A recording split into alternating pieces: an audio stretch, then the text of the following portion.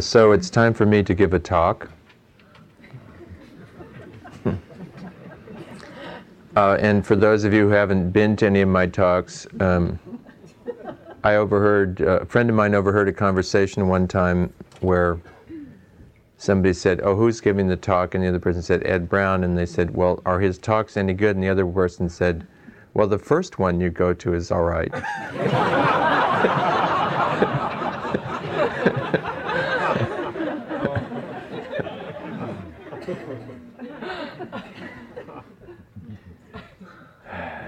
Anyway, for those of you who haven't been to my talks, they're not especially organized.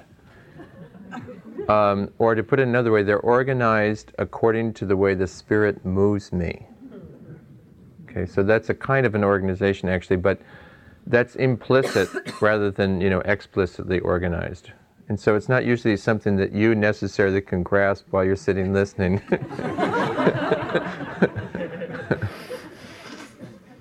And the talks tend to go off in a lot of different directions, so just, it's kind of like meditation that way, it doesn't just go in one direction.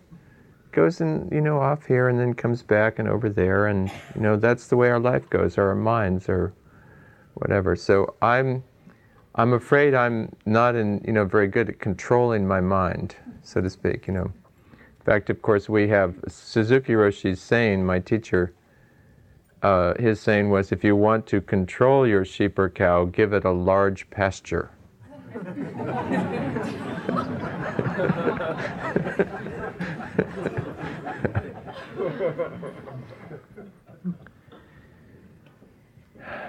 And but I did want to let you know in the spirit of, in the usual spirit of, tell them what you're going to tell them, and then tell them what you told them. I'm going to tell you, just in case it's not obvious from the talk, what I'll be talking about. I'm going to tell you.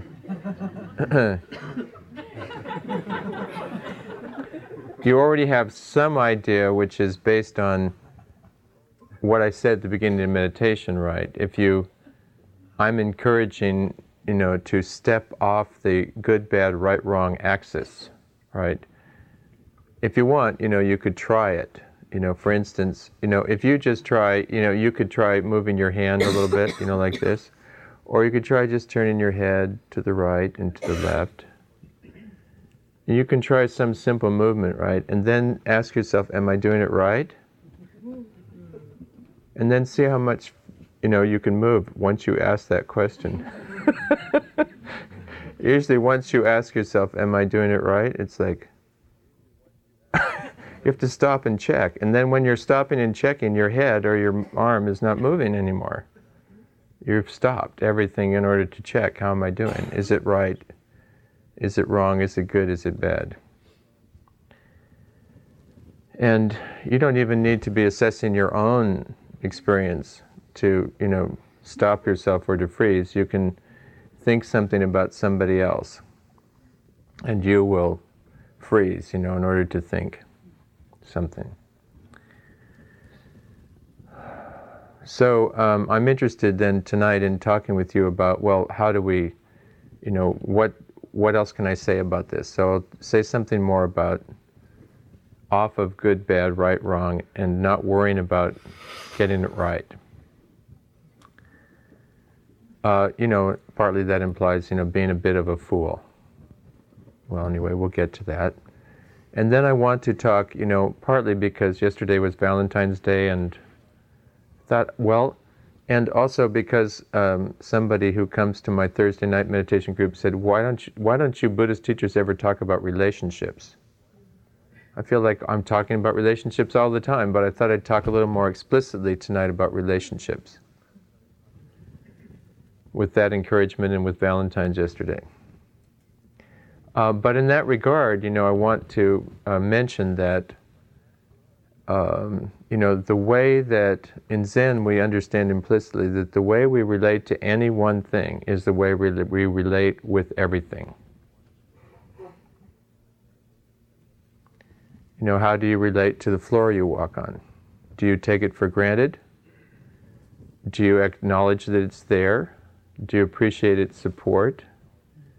How do how is the floor? Do you ever clean it? Or is it just something you're going to use, and then you're supposed to be able to use it and not have to, take care of it or do anything back, right? You just walk on it, and then it's supposed to clean itself or something. Or, the cup that you have, or, your hand, how do you relate to your hand?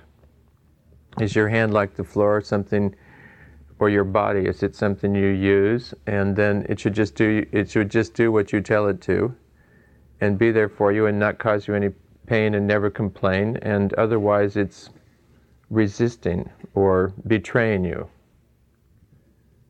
How do we treat? So you can study, for yourself how you treat anything. So this is part of also the spirit then of, these two subjects go along together, right? Outside of good and bad, and then how do you treat anything? And when you're relating with something, is it about getting it right? Or is there something else? And where does love come in? What would, in that sense, indicate that there's some love in the way we're relating with something. So that's generally, what I want to talk about, but then we'll see what actually happens now. But I also wanted to mention to you, I just this last week, there's a new book out, so I wanted to tell you about this book because this is a biography of my Zen teacher, Shinryu Suzuki Roshi.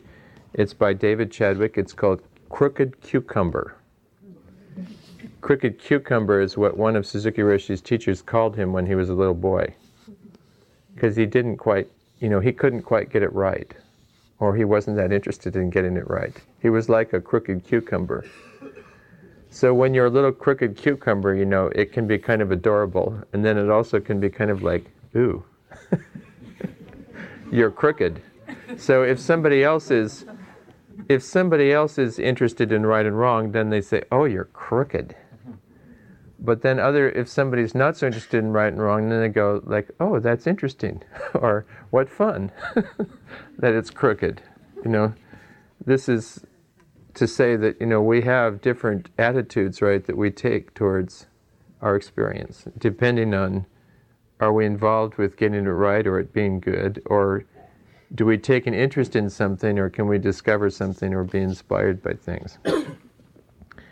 Anyway, this afternoon, I just got these, some books today, and so I did my Zen Tarot kind of thing, I thought of, coming here tonight. And then I opened up the book to see where it would open to, so I could give you a reading. So here's tonight's reading. And rereading some of Suzuki Roshi's lectures recently, I did come across one where he said that he was very interested in signs. And I'm serious when I say then that this is Zen Tarot, This is not just voodoo, this is like the way things are. That you can follow signs, actually. And that's actually what we do in our life. We follow signs and indications and, which is different than getting it right. Like, what's the right thing for me to read to you? Oh gosh, I wonder if this would be good, or boy, what about this one? And what would be the best thing? And what would, really move them right? And, you could spend hours, like, poring over this and trying to figure out which one. But no, I just, opened it up. So here's your reading. Page 382. And there's a little quote from Suzuki Roshi at the beginning of this section, and it says, "You stick to naturalness too much. When you stick to it, it's not natural anymore." This was during the 60s, right? I mean, so he also used to say to us, you Americans, you've you're not so interested in the material way, all of the hippies and, people with long hair and everything would come to Zen Center. And he said, you've given up the material way, you're not interested in material, and you're interested in the spiritual, but you still want to improve. Don't you think that's rather materialistic? Oh boy. I was having tea with Suzuki in his cabin, and I asked him the meaning of a scroll that was on the wall behind him. Stones in the air. Stones in the air?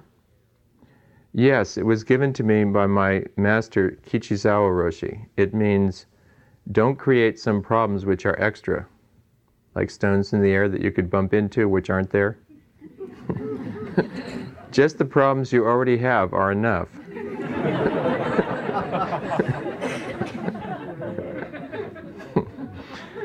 You mean like you can't ride a horse on a horse? I asked, referring to another proverb that Suzuki sometimes mentioned, which likened problems to horses. You can ride one horse, but you can't ride a horse on a horse. It was a point he made in various ways that if we don't compound our problems, we'll be able to deal with them. Yes, same thing, Suzuki answered. Oh, I said, excited, I understand something. That is so like David. Suzuki laughed. Is that unusual? Yes, I never understand anything. What do you not understand? Well, when you talked last night in your lecture about the first principle, every time you talk about that, I give up. I think it's impossible for me to understand. No, he said, like a mother consoling a hurt child. I don't mean to discourage you. You can understand. You can understand completely. It's just that the way you're trying to understand is like going south to get to San Francisco. This is when you're at Tassajara, which is already 4 miles south of San Francisco. You try to understand like going south to get to San Francisco.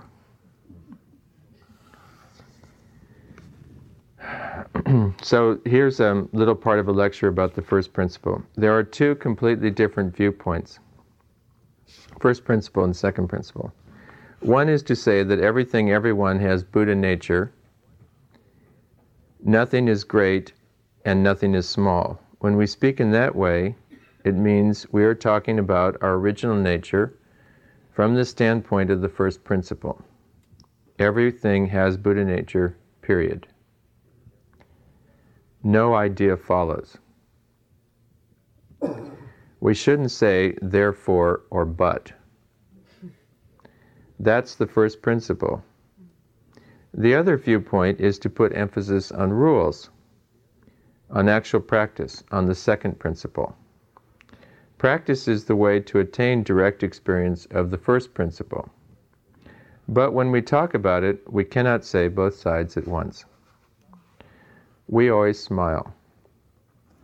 Even though the way that we practice is hard, we know it's the second principle. It's something to help us, and even though your teacher is angry, you don't take it so seriously, he says, laughing. You know that is the second principle, not the first principle, so when I say something about rules, I say it smiling. So you don't take it so seriously. You talked about the first principle again, but I still don't know what it is, I said to Suzuki. I don't know, he said, is the first principle. Okay. Well, I'll read you one other thing here. So then I went for reading number 2, and I'll go ahead and give that to you now. So this is from the last lecture he gave shortly before, actually it was several months before he died, the last lecture he gave. And he's talking about visiting with Soen Nakagawa Roshi.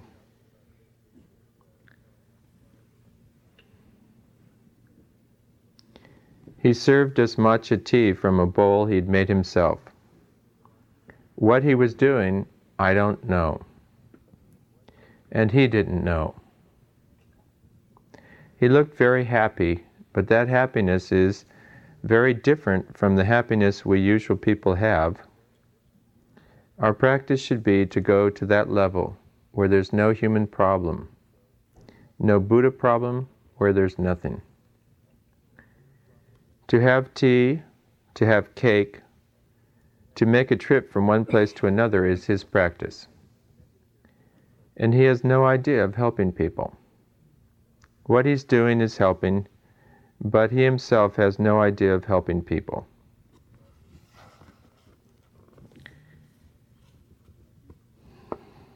To solve our human problem doesn't cover all of Buddhist practice. And we don't know how long it takes for us to make the Buddha trip. To solve our human problem doesn't cover all of Buddhist practice. We have many trips, work trips, space trips, various trips we must have. The Buddha trip's a very long trip. This is Buddhism. Thank you very much.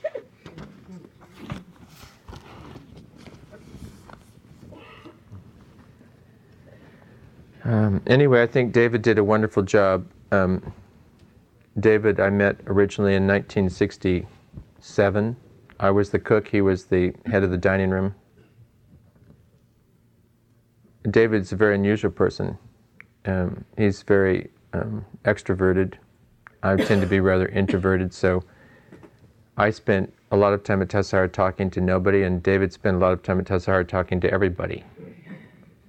And we were perpetually short-staffed, so he would be out talking with guests in the afternoon, and then he'd say, well, I need to go set up the dining room now. Why don't you come along? We can continue our conversation. So every day he had a new crew of guests to help set up the dining room. And then sometimes people would be waiting for, to be served in the dining room because David was busy talking to someone at another table and would have sat down to eat with them and forgotten about taking care of anybody.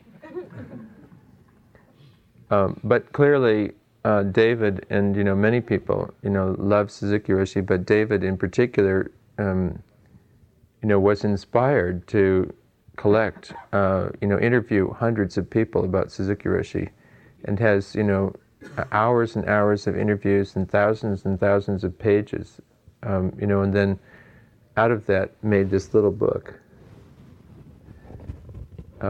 And one of the things, because of David's devotion and inspiration, we spent many years redoing all the tapes of Suzuki Roshi's talks, having them on master reel-to-reel tapes and archival, quality. So now there's a whole archive about Suzuki Roshi. So this is kind of like the beginning. This is more than 25 years after Suzuki Roshi died, and suddenly there's all this interest, largely because of David. So now I'm working on a book of Suzuki Roshi's talks, editing talks for another book like Zen Mind, Beginner's Mind. Anyway.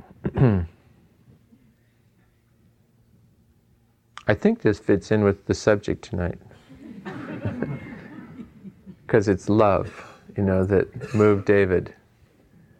And it's love that, where he did all that work. Not because, just out of devotion and love. And not because, he's maxed out all of his credit cards and, borrowed money from friends and, spent the advance, months and years ago. So, anyway.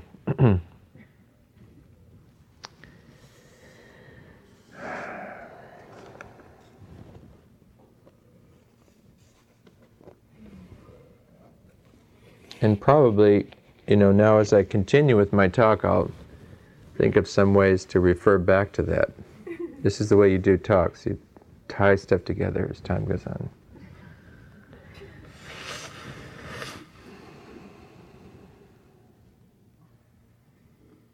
Recently I was talking with someone about relationships, and the person said,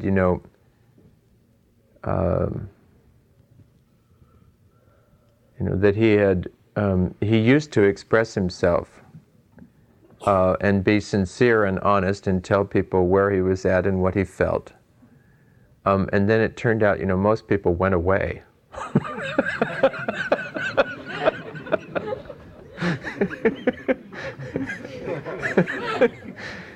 And so, his relationships hadn't lasted, and even if, in fact, they usually didn't start.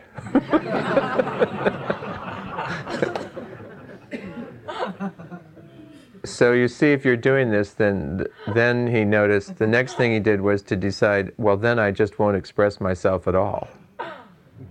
That will be the answer, because then, the people won't go away. Of course, when you don't express yourself at all, that doesn't give you much space to have much of a relationship. Why don't I have any relationship? And then, so now he's decided, when that didn't work, now he's decided, why don't I see if I can express myself in a way that other people can relate to it, or that includes other people in my expression. This is similar to the advice that the Zen Master Dogen gives, because he says, if you get in an argument, basically, if you are in any situation with somebody else, express yourself fully without trying to defeat the other person. So this doesn't mean to abandon your own point of view, but just don't try to defeat the other person. And defeating the other person is a lot of what we do, because as soon as we call somebody a name, you're so stupid. Or, we say you always, you never. We are attacking somebody, we're trying to defeat them and we're trying to make them wrong. And that the way that they are wrong is the cause of the problem. It's not my problem, it's yours. So this way, when we express ourselves, and this will also include telling somebody else what they think or feel. You're angry with me, aren't you? Well, if I wasn't already, I am now.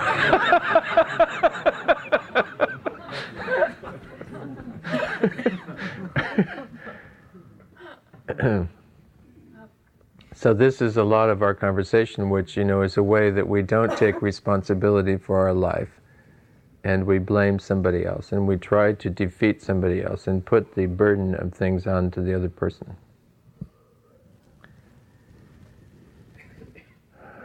So it's possible to say, what's going on for us without trying to defeat the other person. This also relates to Buddhist causality.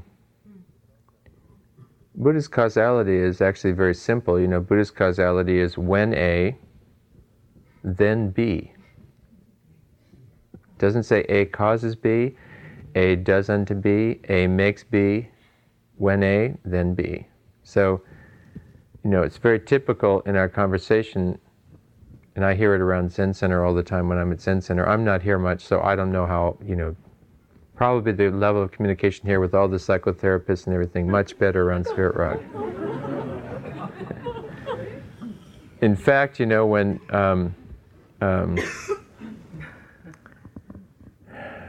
Dan and Mudita, who do, communication skills workshops, and they've done a lot of Vipassana over the years. So I asked Dan and Mudita, I invited them to Tassajara a few summers ago to do a workshop on communication skills. And I went around ahead of time and I asked all the heads of the various departments and assistant heads, would you be interested in this? And they said, oh yeah, that sounds really interesting. Yes, I would. So we had this workshop with 16 people. And Dan and Mudita came and they sit down and good afternoon, and we're going to be doing this workshop. And right away somebody goes, What's so important about good communication? Well, I mean, why can't we just talk? You know, why would we need good communication skills? What's the problem with the way we're already communicating?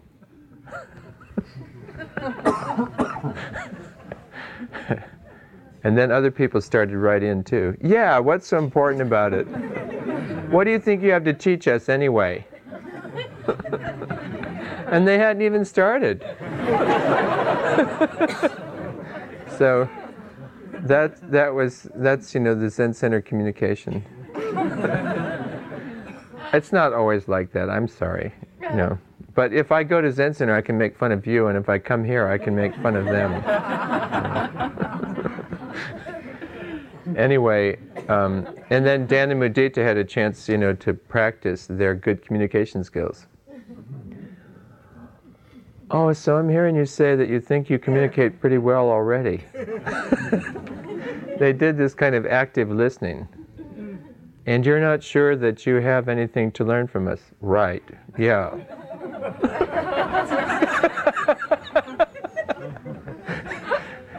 And they went through this whole thing, and then after a while, people would calm down and said, okay, well, I guess we can get started. Now, that's what we call active listening, Repeating back to somebody what they've just said so that they, so that you make sure that the other person has heard, understood you, Anyway, we had a pretty good time. And only 2 people didn't come back after the first day, because they really didn't have anything to learn. But you can, this is not so bad when you consider that, in the Buddhist sutras, hundreds of people walked out on the Buddha because they felt like he didn't have anything to tell them. So if somebody leaves, you're not alone. I mean, also they did it with the Buddha. It's not a big deal.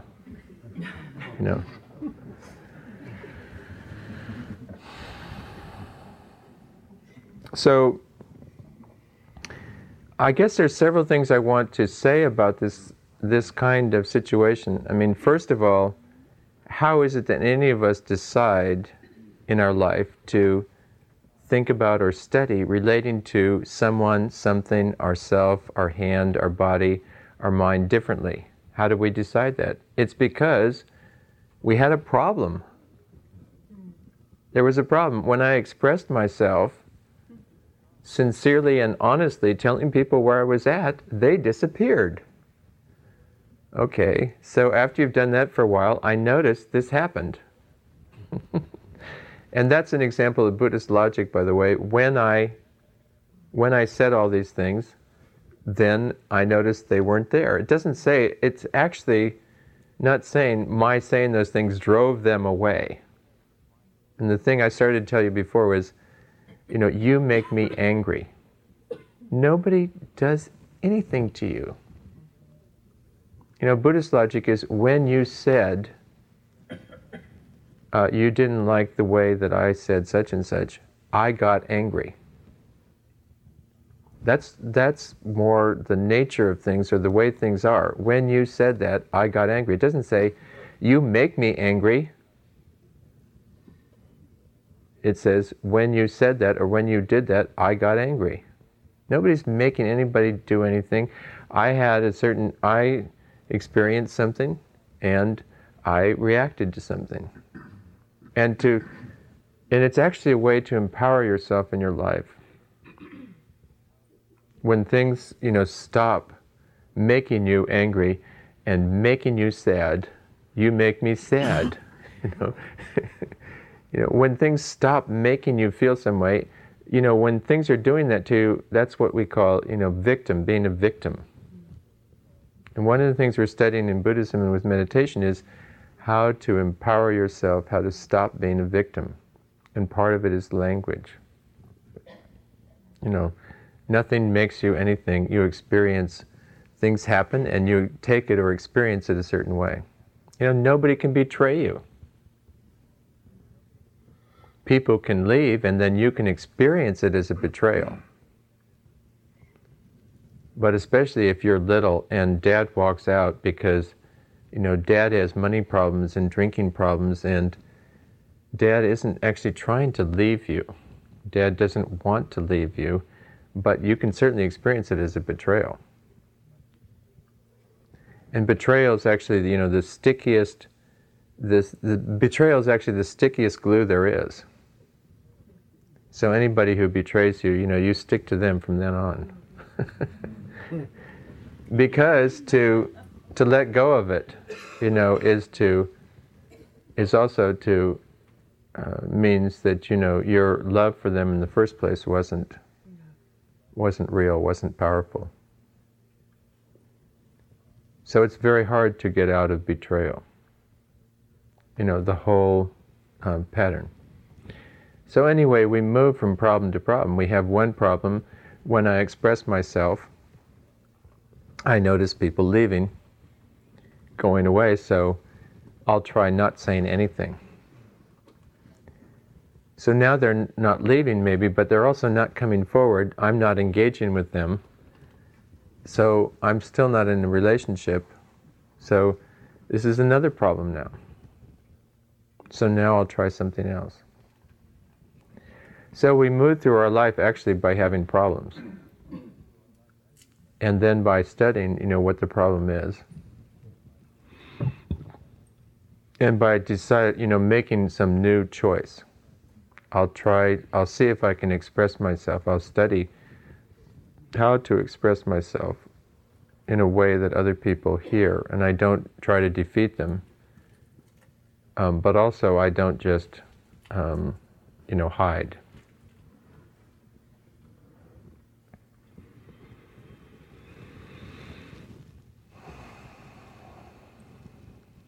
And,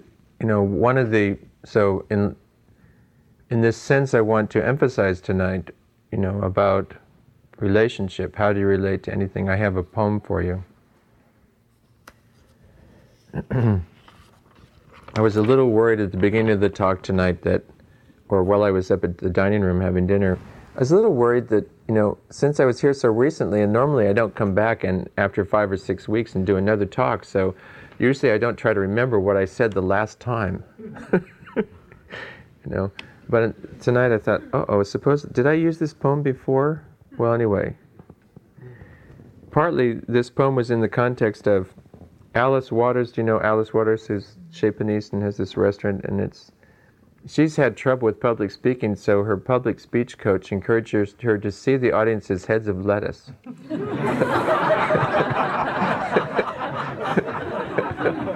Because he said, you really appreciate lettuce, so why don't you just see them as heads of lettuce?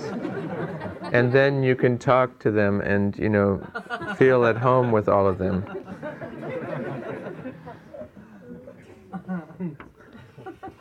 So that's a kind of shift, What is it that we're talking to or relating with? And implicit in this also is that as soon as you relate with anything, everything is there. So as soon as something is real and present in your life, whether it's you yourself, your thought, your feeling, another person, everything is there. That means joy and sorrow and impermanence and life and death. Everything is there. And everything is right, at the edge. And we don't know what will happen next. So we're also in a rather scary and vulnerable place. And, we can't control the outcome. So this is true as soon as we're with anything.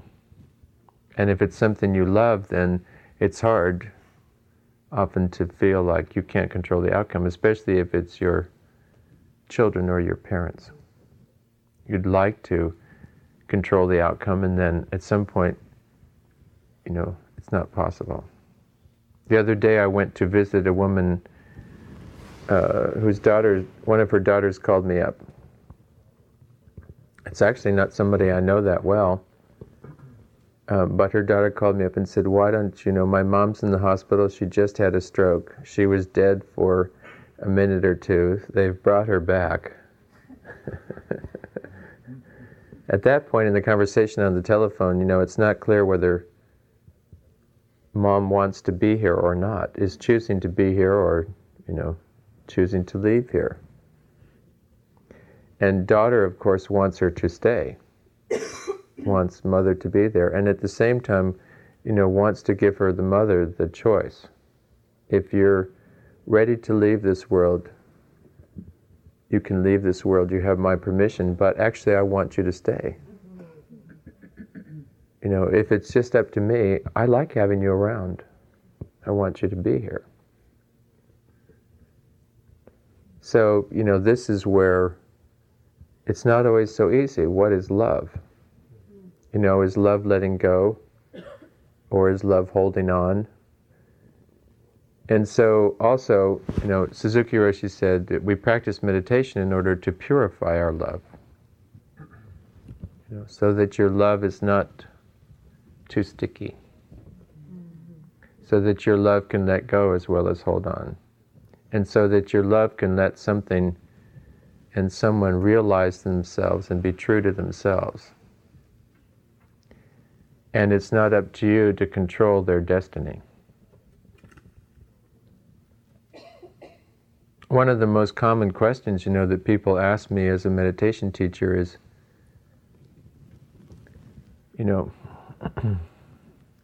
my spouse is always getting angry with me. How do I get them to stop? It's either about, the most common questions are usually about controlling myself or controlling somebody else. How can I control them better? How can I control myself better? And that already assumes that you know the right way for you to be and the right way for others to be. And that obviously that's what they should do because that's the right thing and that's the thing you want. That's the good thing. That's the thing that would make you happiest. But you're so busy always applying the standards. We will get so busy checking to see, are they still, am I still getting angry? Oh, darn. And when I do that, like yesterday, I had a great day with Patricia.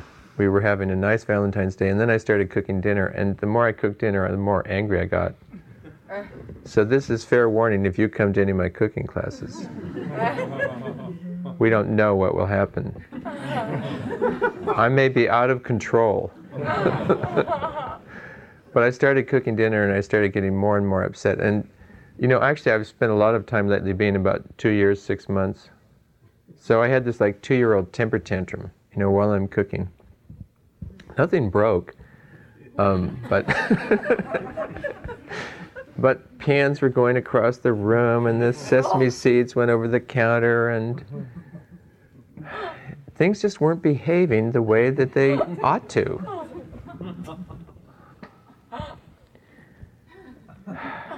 And it doesn't usually make me that, I don't have a temper tantrum every time I cook. But afterwards, of course, then what happens, afterwards I felt so ashamed of myself, Oh, I feel so badly about that. Now what happens when you feel badly about it? Then you go, make yourself small. I feel so badly about it. Then you could get pretty depressed. Oh, this is so depressing, I got mad again. Then you make yourself, because you are so ashamed and you make yourself small, then how is your life going to work? Then at some point, what's going to happen? You'll get, outraged. Let me out of here. I'm out of here. I'm not staying in this small little place, damn it. And then we can blame somebody else for shaming us or blaming us, I did all of that myself, And Patricia's she doesn't know what to do. She tried various things, but, I wasn't going to let anything help.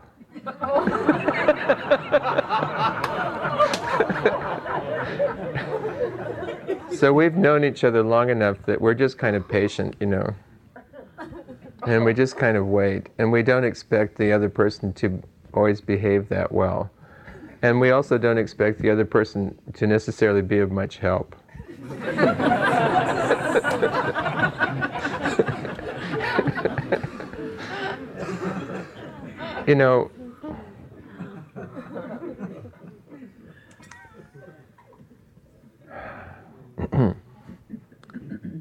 For a while, for a long time, it's only in the last year, something shifted in my thinking, because you see, it's very tempting to think that if somebody loves you, they should be able to do something for you.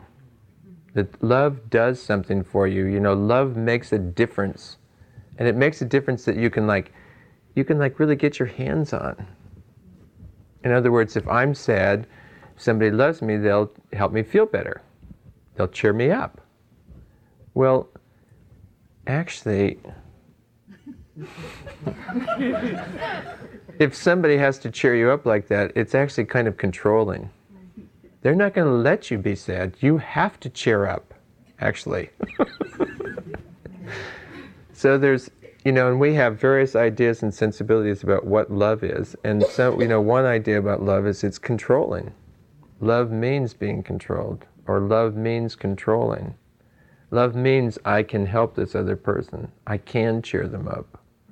Love means I can make them feel better. In fact, I don't give them permission to feel bad. So I have a friend, and she says she tends to feel not good enough. Not good enough. Feeling not good enough is kind of like shame. There's this workshop coming up. How can you experience yourself more as soul and less as shame? Not good enough. And so she tends to feel not good enough, and so I asked her, well, how do you know that you're not good enough? And she says, well, I just look around at other people, and are they unhappy or are they happy? And then if they're unhappy, I have to do something to make them happy, or else I'm not good enough.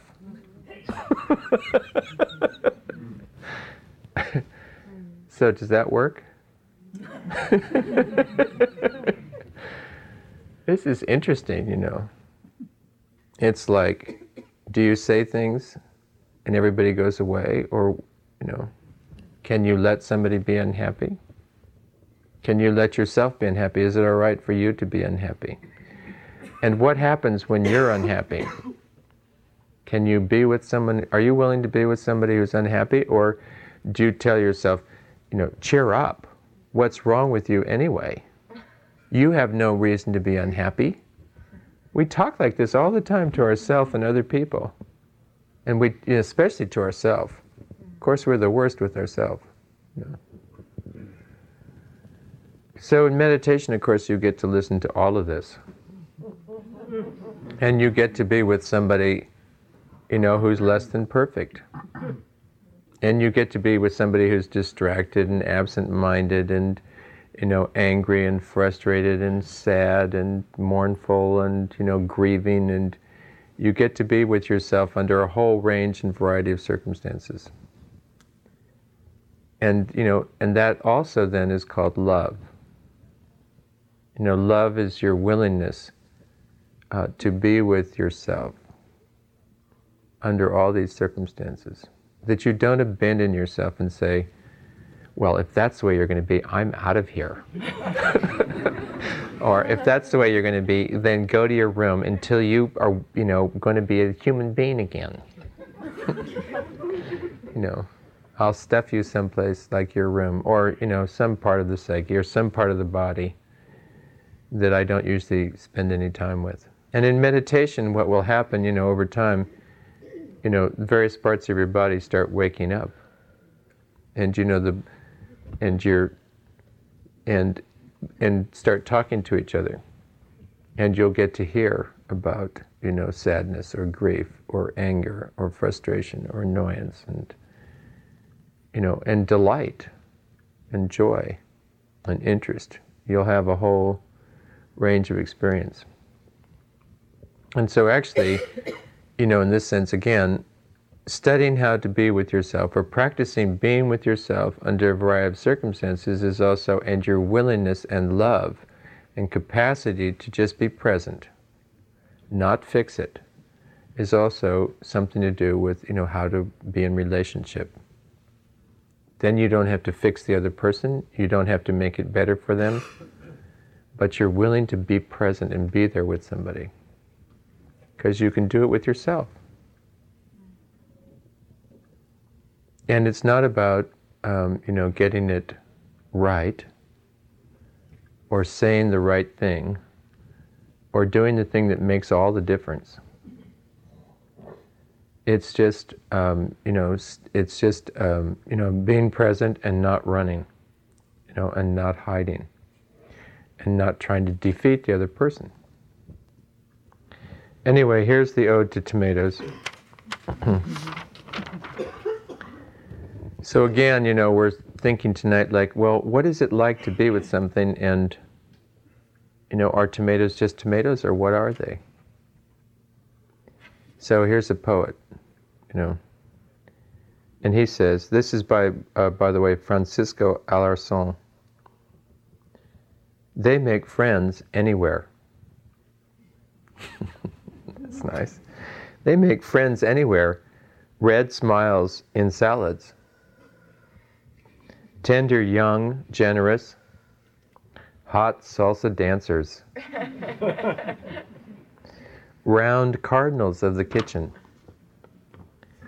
Hard to imagine cooking without first asking their blessing.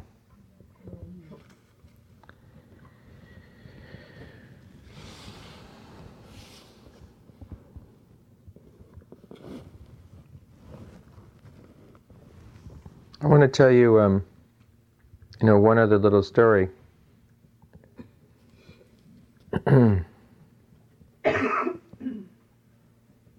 By the way, but before I tell you this one other story, we're going to have a sort of like interlude here.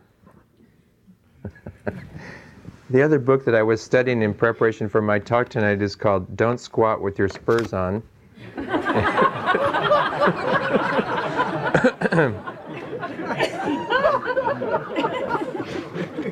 It's a cowboy's guide to life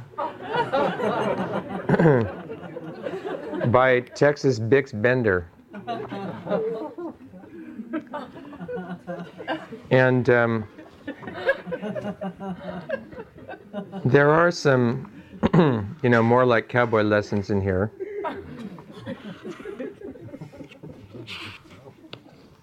There's one here that says, some things ain't funny. And there's another one that says, a body can pretend to care, but they can't pretend to be there. Oh, and he's got one in here, wherever you ride, there you are.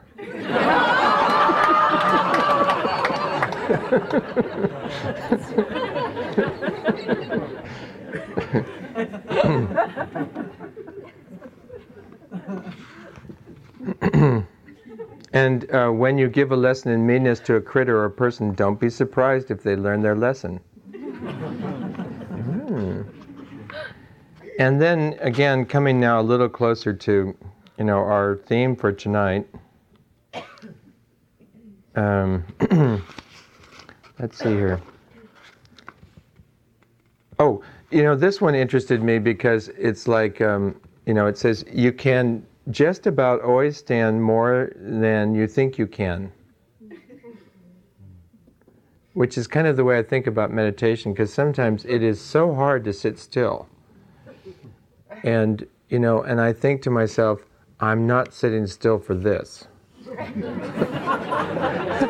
So it's very similar to, you can just about always stand more than you think you can. And while you're busy saying, I'm not sitting still for this, there you are, sitting still for it.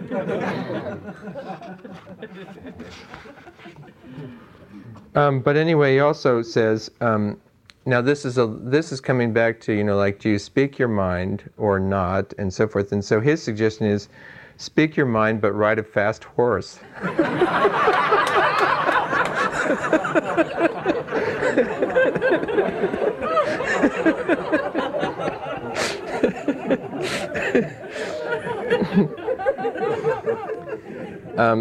And he also says, the best way to keep your word is not to give it foolishly. Well, that seems they're getting a little serious here. But then he also says, never miss a good chance to shut up. So these all seem to be sort of relevant, little gratuitous advice with all this Zen talk, in a more colloquial fashion, These aren't big secrets,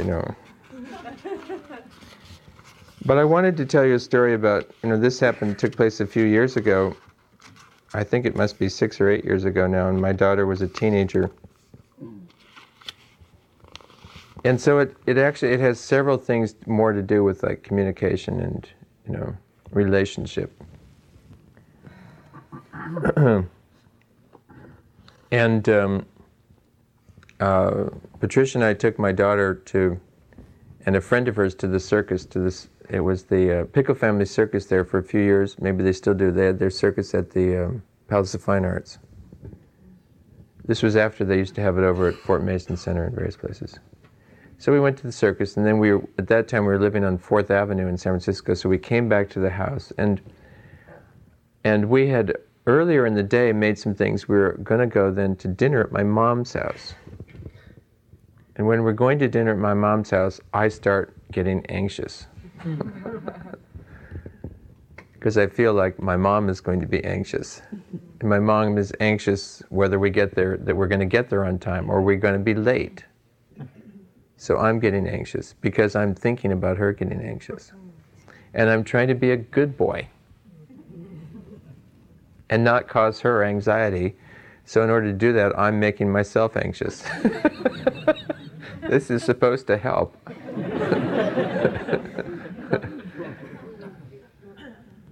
So when we got back to 4th Avenue, I said to everybody in the car, now let's just take a few minutes to get ready to go.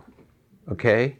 And we're just going to go inside. We'll get the food that we made earlier, 20 minutes. Is that okay with everybody? Everybody in the car says yes. Then I get into the house, and I'm getting things together, and my daughter and her friend have disappeared. They're not around.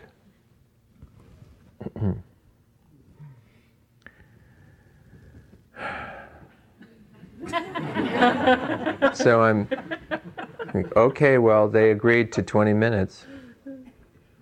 So 20 minutes goes by, no sign of them. 25 minutes, and I'm getting more and more anxious. Where are they? What are they doing? Why aren't they here? They said they'd be here. And then I thought, no, I'll calm down now. I'll make myself a cup of coffee. I'm not sure that was a good idea, but I had my cup of coffee. So after about 45 minutes, they show up, my daughter and her friend. I was really annoyed by that point.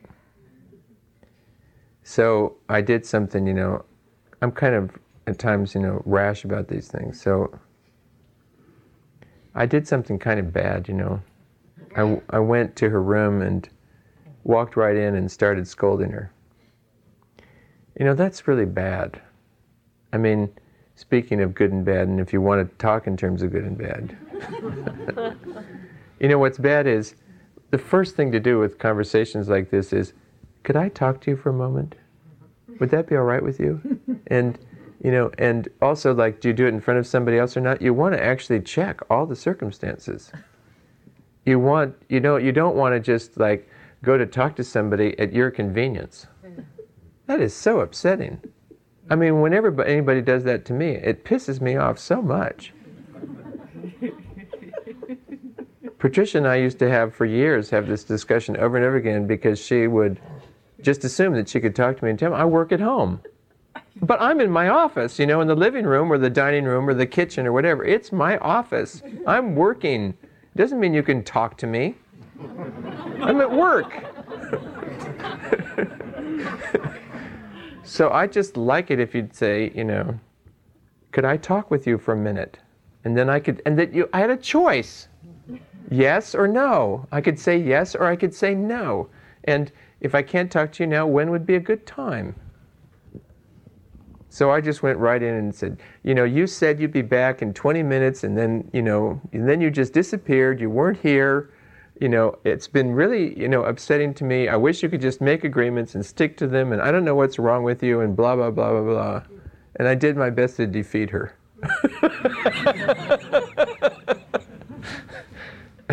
Well, not my best. I mean, I could do better than that.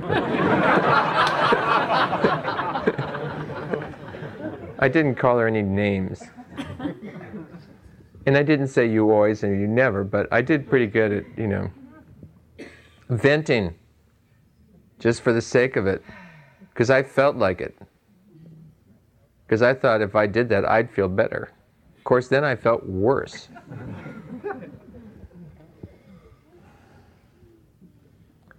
So then, we have a fairly subdued car driving to my mom's.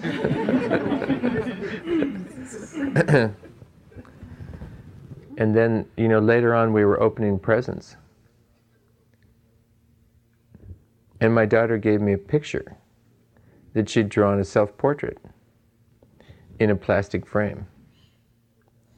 And it turns out those 45 minutes she had run up the street 10 blocks to the ATM machine.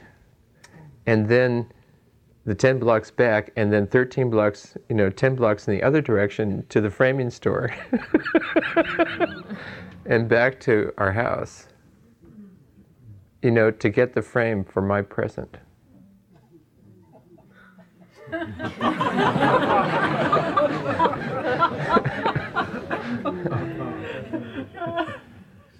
I tell you, you want to be really careful.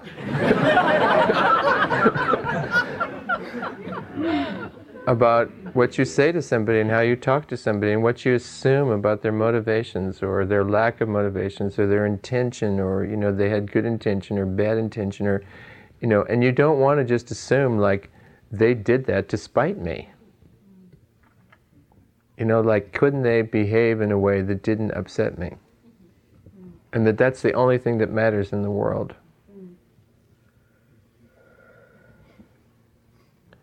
So, later on, I apologized.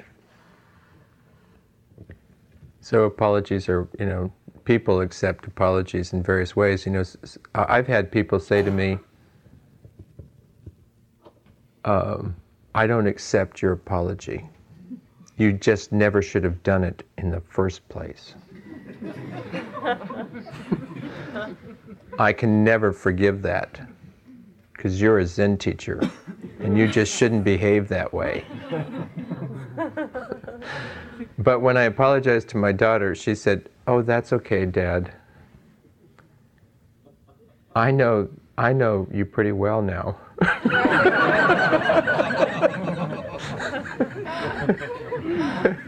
We've known each other a pretty long time, and I know you lose your temper sometimes.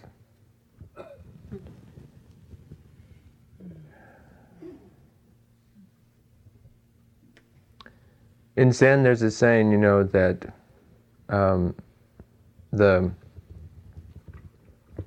it's something like above the ground, the pumpkins or gourds, look separate, but below the ground, the roots all tangle up with one another.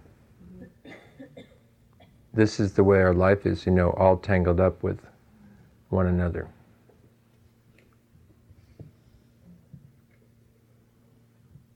And we're all, studying how to, one way or another we're studying or interested in how to purify our love, how to love more perfectly even though we don't, how to be with ourselves or others in a whole range of circumstances where we aren't trying to control ourselves or the other person and make them behave the way that we think we would like.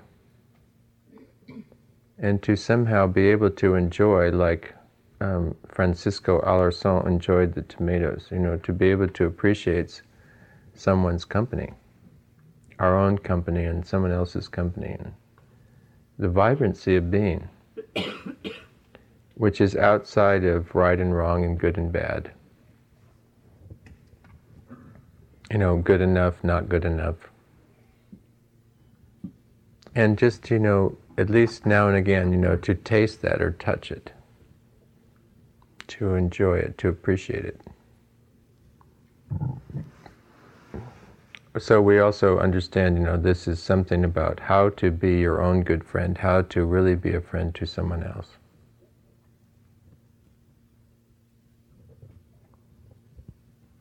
And when you're, anything that we're involved in like that, you can see again if, because I get so upset and because I'm so hard on myself about the mistakes, then, I'm making myself small and, it's only getting myself ready to explode again. So it's interesting, as much as anything, rather than concentrating on not getting angry, one could concentrate on not being so hard on oneself. On one, not being so demanding of oneself or somebody else to be, more perfect. And Buddhism has this concept of liberating sentient beings. So as much as anything, liberating beings is to letting them be who they are, not trying to control them and make them a certain way. So again, I mentioned at the beginning of meditation, you let your body find out how to meditate. Let your breath find out how to breathe. Let your hands find out how to be hands. Because if you try to direct everything, you will limit yourself. Suzuki Roshi also said, Avalokiteshvara, the Bodhisattva of compassion, has 1,000 arms. It's understood sometimes to have 1,000 arms. And each hand, has an eye in the middle of the palm. So it's hands that can see. So he said, if Avalokiteshvara concentrates on just one arm, 999 are useless.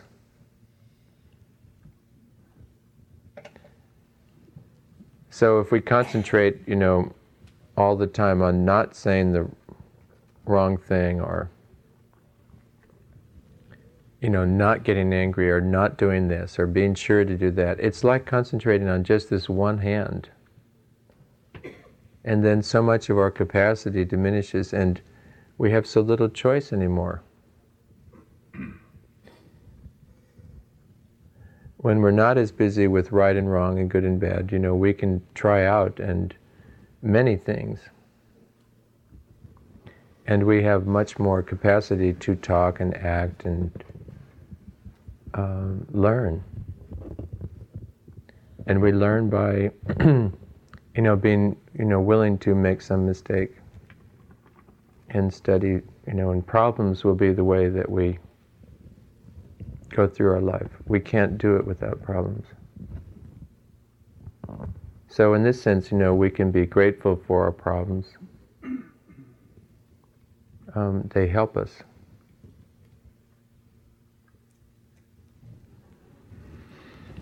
Okay. I'd like to, as I've done here before, end the evening with a chant. The chant is the syllable ho, which in Japanese is the word for Dharma.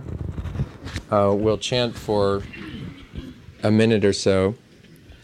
Someone suggested that we send out some,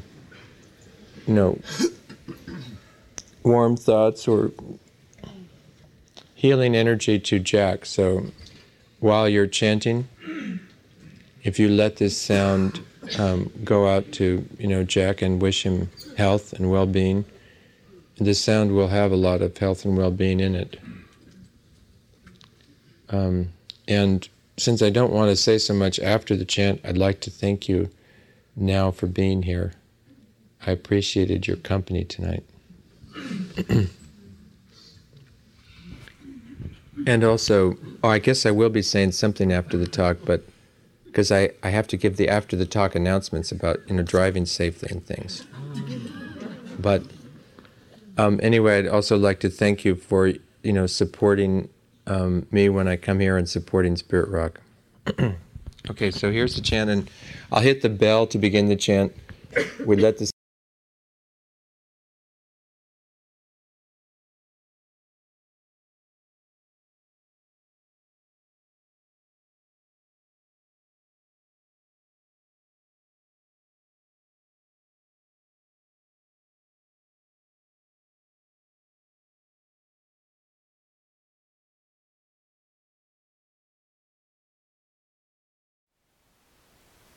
Thank you for listening.